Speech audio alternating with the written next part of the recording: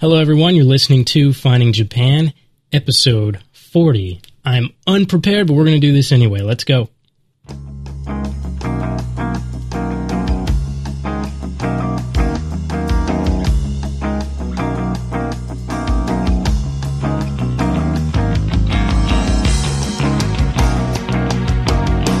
It's episode 40 already. It's almost hard to believe. It seems like only a few days ago this podcast was started, but that certainly isn't the case, and I know a lot of you have been listening to this podcast for quite a while, and again, I thank you for listening, and I hope you find each and every episode more enjoyable than the next.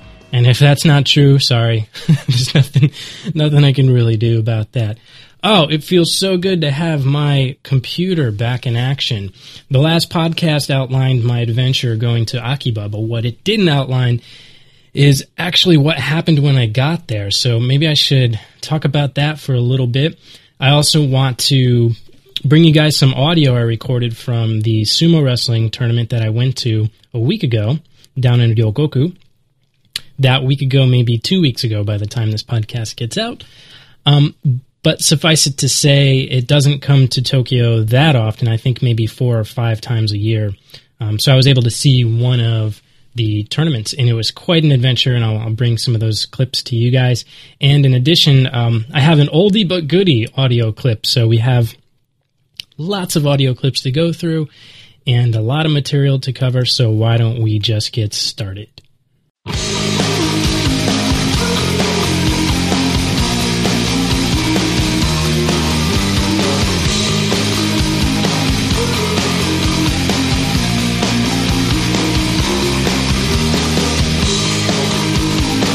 I think the bumper music here is starting to make the podcast seem way too consistent. I hope it doesn't start feeling like home for some of you guys. It certainly is feeling that way here.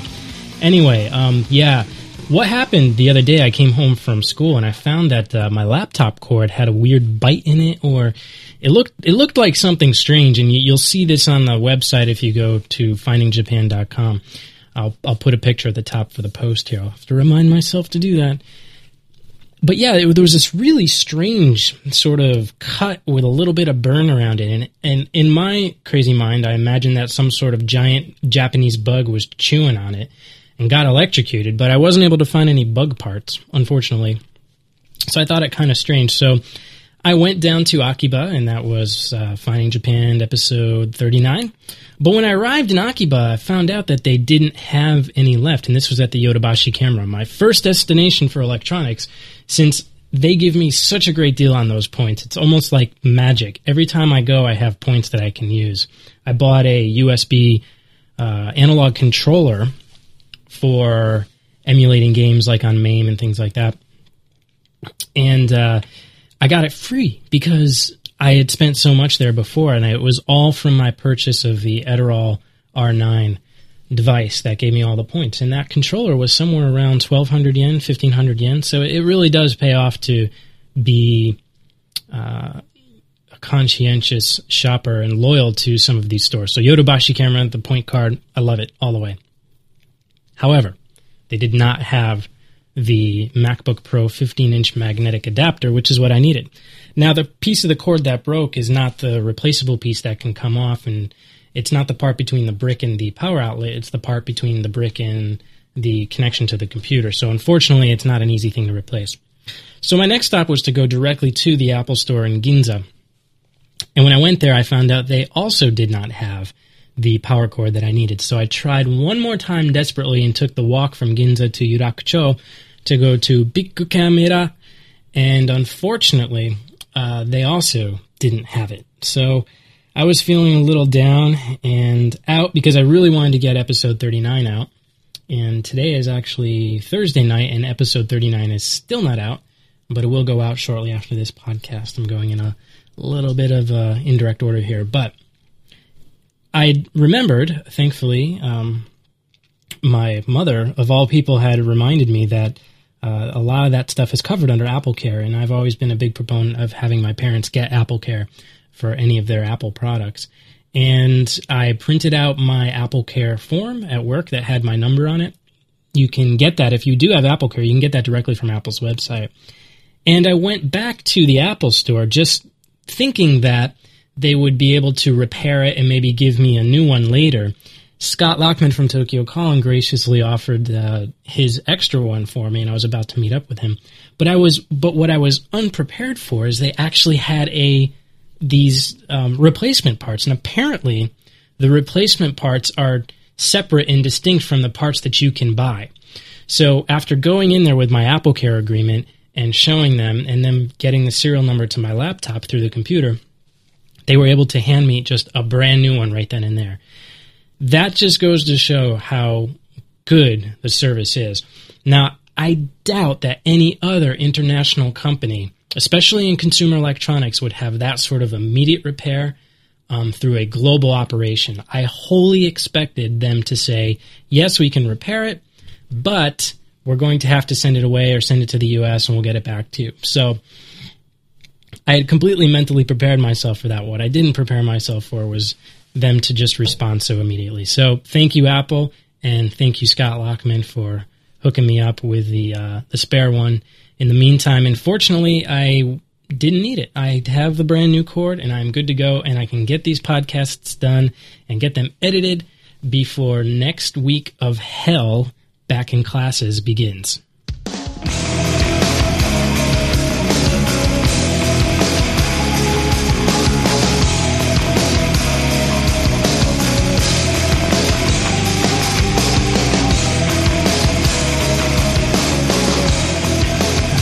We're going to do a little bit of interaction here. I have Twitter up, and I usually don't have these sort of instant messaging applications on while I'm doing a podcast here, but I'm going to send out a message here. I just saw San send something out to Mafu-chan. Quiet all. I'm trying to record a podcast right now. Let's see if we get some little interactions here.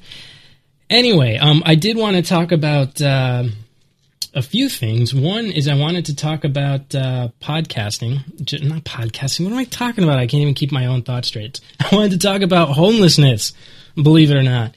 Homelessness in Japan. I've mentioned this story quite a few times about the guy who lives under the bridge on my way here, or between the train station and my house, I should say. I can't even keep my own thoughts straight. I apologize, everybody. And this guy is just so amazing, and it hit me again when I was walking home today after meeting up with Scott, and I just gave him a quick bow, and he gave me a quick head nod. It's just incredible that this man can live under a bridge. He's got a recycling business, and he's got a dog washing business, and he just seems so content. He never looks angry. Alex and I were walking somewhere the other day, and we actually saw him weeding the bushes around the concrete enclosure that he sort of like lives in. I found that incredible. So not only is this guy sort of taking up a little bit of public space, but he's also doing some good by recycling, providing some services to the people, and cleaning up his area, which is obviously state-owned or city-owned, without being asked to. And I thought just sort of the relationship that this guy has with the police in the city is absolutely incredible. And it's kind of amazing that when if ever there is a public event in that area, such as the Sumida River fireworks that occurred while I was on vacation, he completely packs up everything. And he has a lot of stuff. He's got a small, maybe, I want to say 2 meter by 3 meter shack. He's got a lot of wagons, a lot of materials, including a TV and a heater. I think there's a small shrine there too, but I don't think he owns that.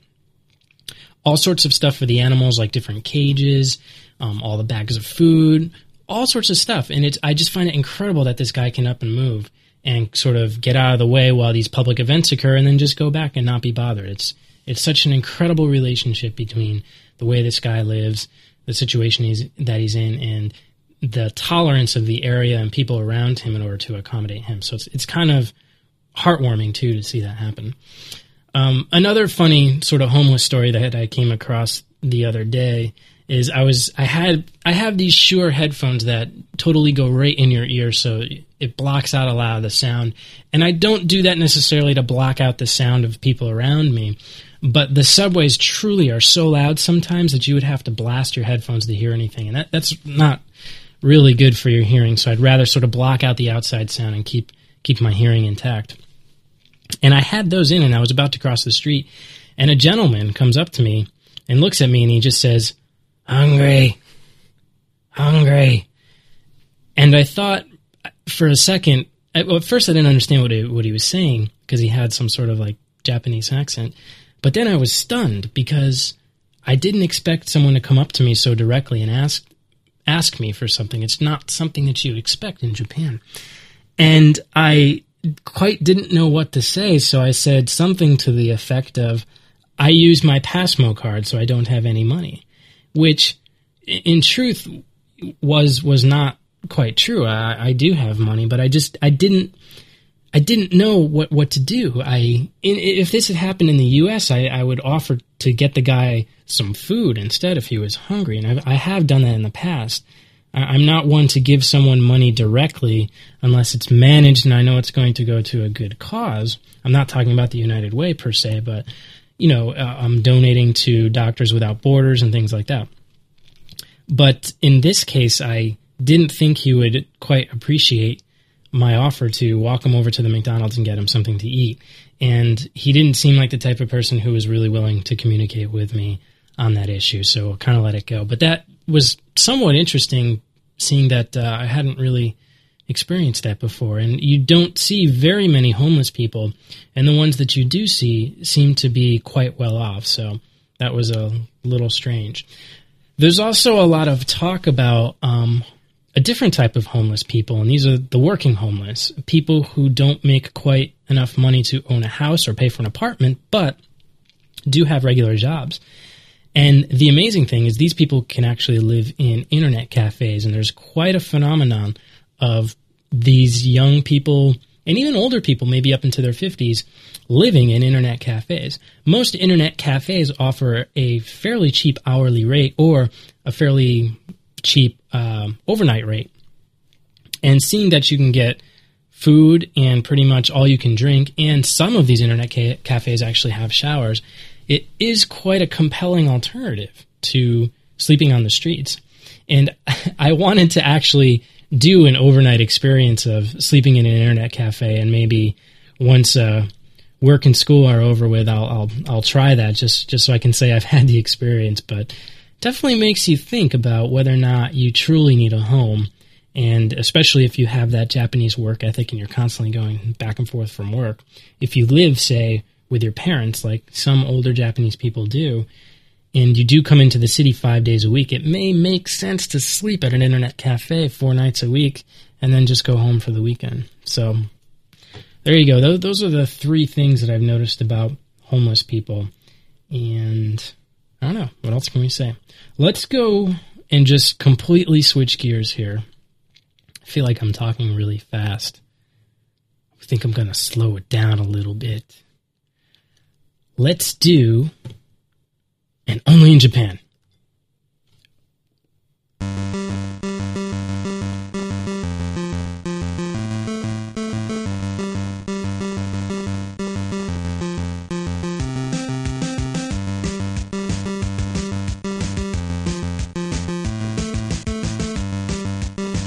All right, This Only in Japan is about vending machines. Now, I'm used to seeing vending machines that have so many different uses. Of course, you can buy toys in vending machines, you can buy coffee in vending machines, you can buy snacks in vending machines.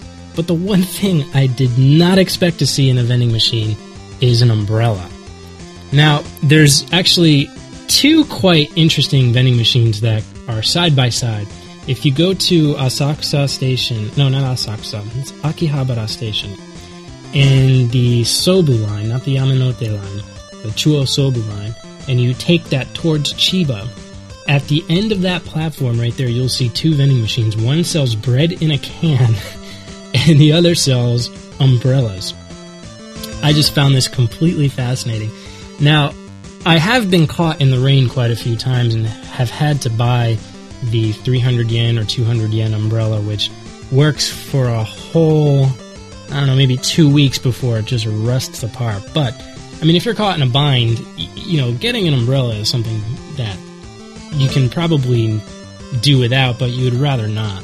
So spending an extra 200 yen or 300 yen on an umbrella is just completely reasonable. But the fact that it's so convenient, you can put that in a vending machine, it's just incredible. Now, I'm pretty sure that the way they sell these umbrellas is they're stacked up horizontally so that you are able to just sort of have the umbrella pop out. And based on the way the little trough at the bottom is shaped, it kind of makes sense. But ironically, on the front of the machine, the umbrellas are standing straight up. So it really kind of makes you wonder, well, how did these umbrellas come out? Oh, I really like this song. Maybe I should just let this song go.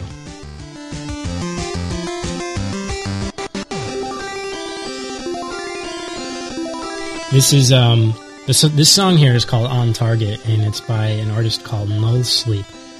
If you liked some of the glitchy sort of computer music that I had featured a few podcasts ago, go check it out. I'll try to put a link on the show notes if I remember, but his stuff is released as Creative Commons, and he also gave me permission to use one of the other tracks in the Bicycle episode, so I'm sure he won't mind if I use this track. But definitely check out Null Sleep. This is On Target. So there you go. That is the vending machine from the Akihabara station that vends umbrellas.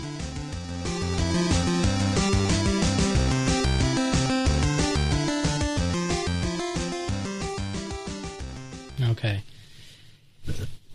I had decided that one of the things I needed to do while I was in Japan is to go to a sumo wrestling match.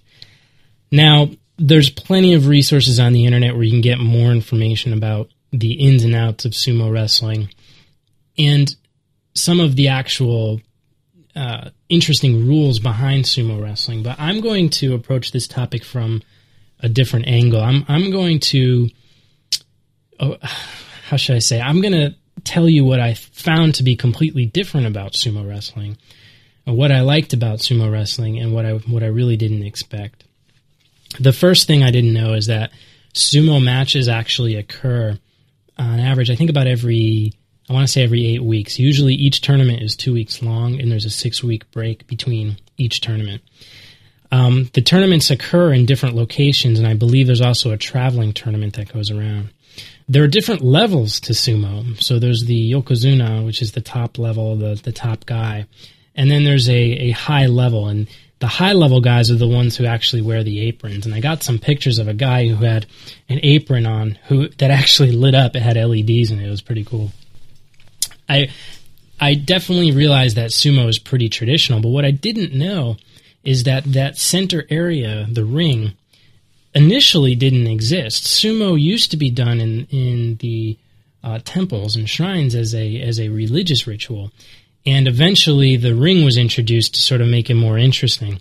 The ring is also raised, and that area is not allowed to be stepped on by women. It's considered sacred ground, and women are not allowed on this. And that's been a common theme in a lot of things I've noticed about Japanese traditions. I remember for a while, women were not allowed to climb Mount Fuji for the very same reason. It was considered sacred ground.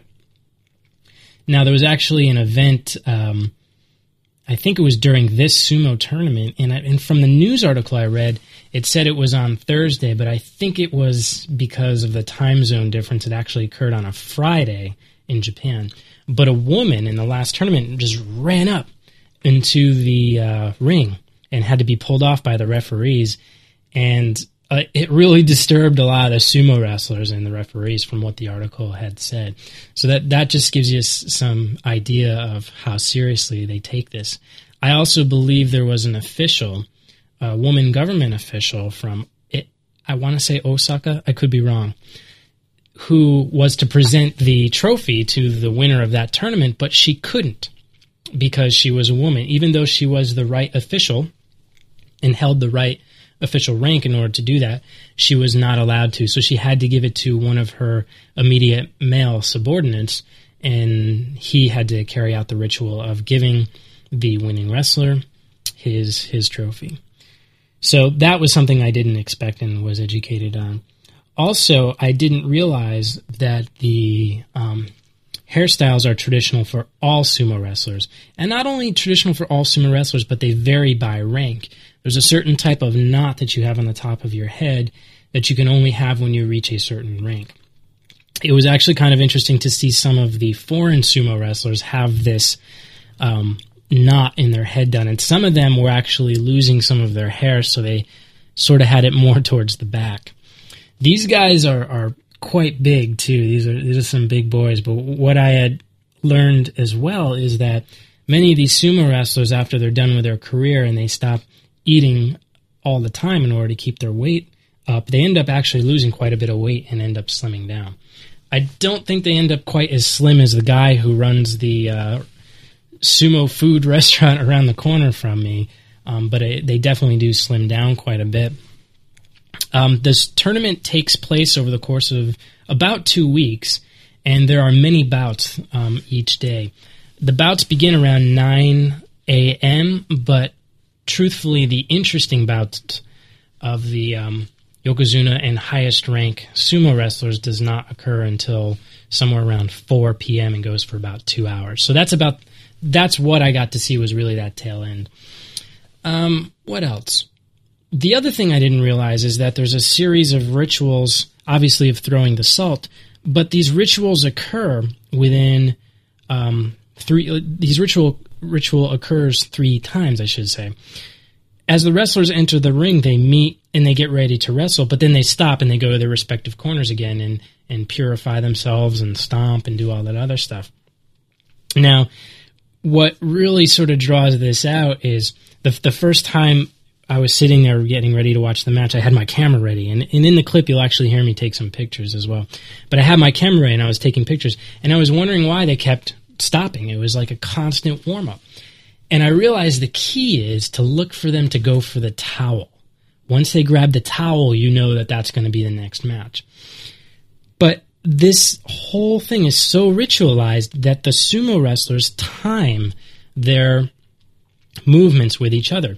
So they will both leave the ring at the same time.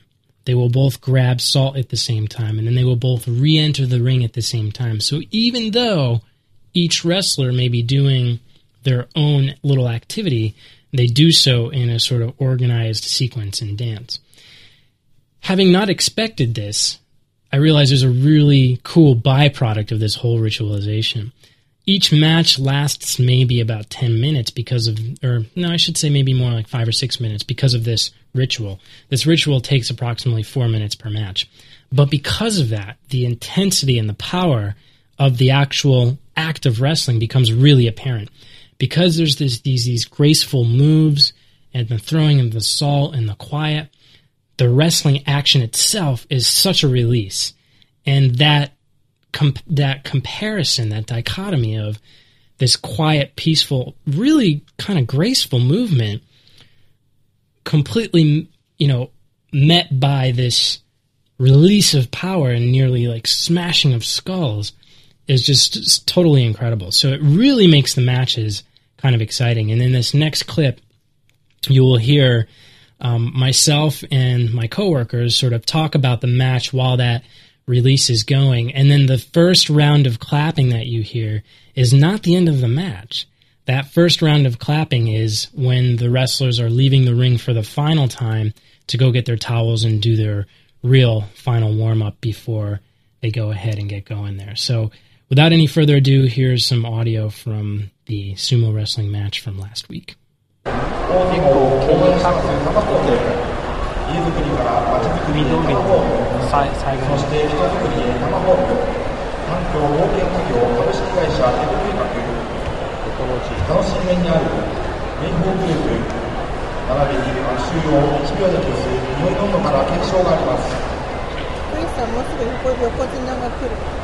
そうですね。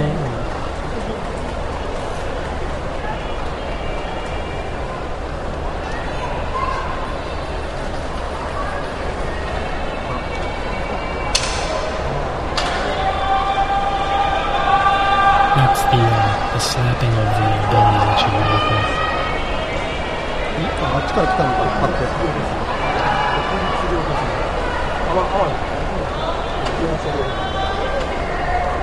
ここは開いてない。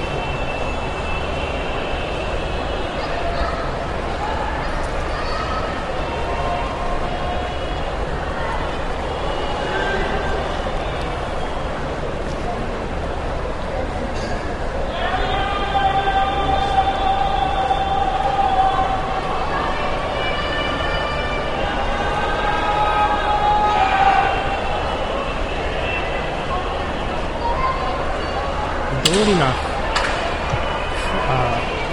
切る人は誰ですか？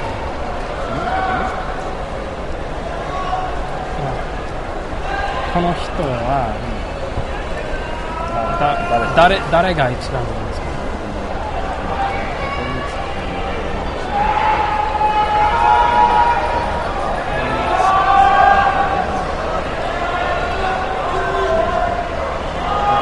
こっち。ライスサイドは大関。こっち。向こうは何回か。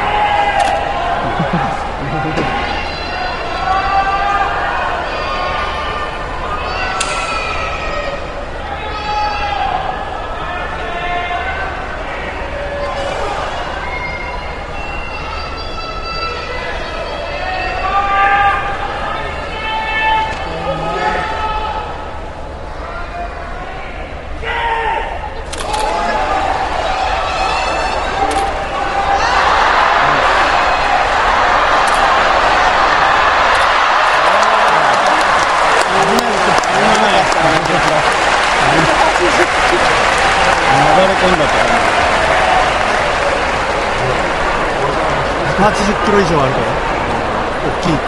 すっごい写真。いいよ。誰か勝ちますか？着物着た女の人の上に乗っかってってそうですね。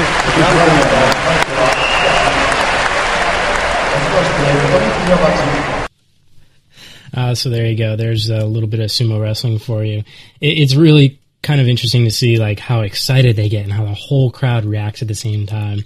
It's so much fun. And if you are in Japan, or if you're planning a trip to Japan, definitely check out some of the websites that keep track of the sumo matches to find out if a sumo event will be occurring in the area you'll go to. And if you can modify your plans to go, definitely try to do it. Okay, I have one more thing to share.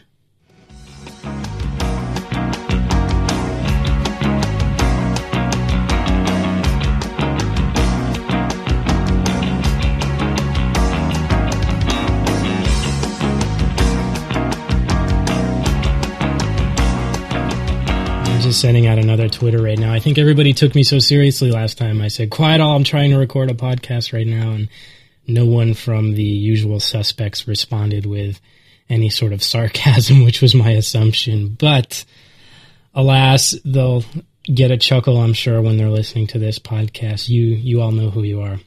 Okay, the last thing I wanted to share, this goes all the way back to May. Oh, I am so behind on some of this audio, but the good part is it will make a lot of these future episodes all that more interesting. I was walking through Asakusa, maybe, I think it was during the episode where I was searching for a coffee place from a listener, and I had actually mistaken Asakusa for Akasaka, which I think is something that could very easily be done, especially only being in Japan for a few months. So, that being said, I ran across just an interesting phenomena. Now, I've seen people, volunteers, I should say, sweep through a park and try and clean it up.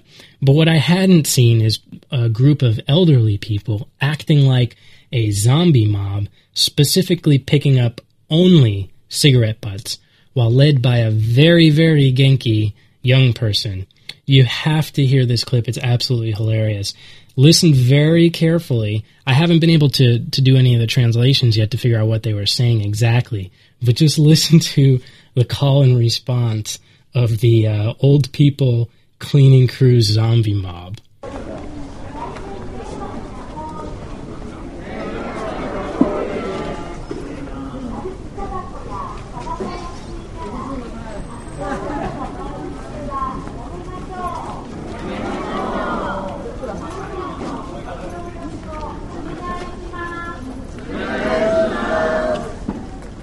こ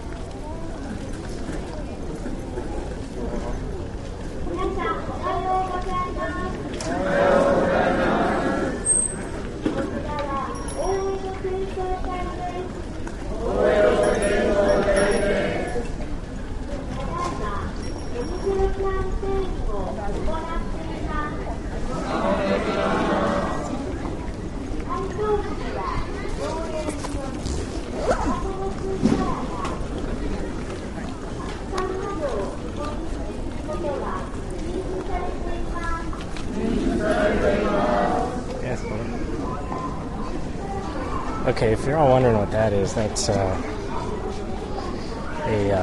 gaggle of elderly people who are walking around picking up cigarette butts, and they're all wearing the same type of shirt. And they're kind of like the cigarette cleaning zombie mob. I did not plan on taking out the recorder to record any of that, but the funny part was I couldn't resist. It just sounded so funny with everybody sitting there saying the same thing over and over again. So I think that's one of the things I love about Japan. I'm still looking for this coffee shop, but man, you can just see. Yeah, and I just went on to talk about some other stuff that I think was included in one of the other podcasts, that Coffee Cast specifically. But yeah, that was interesting, and I figured you all would get somewhat of a kick out of that piece of audio. So we're coming up on a little over a half hour right now. I think I'm going to cut it here and make sure I can get these 2 podcasts prepped and ready to go. Thanks for listening, and I hope you all listen to the next 40 podcasts. That would be absolutely incredible if we were able to get to 40 podcasts. Thanks for listening. Talk to you all soon.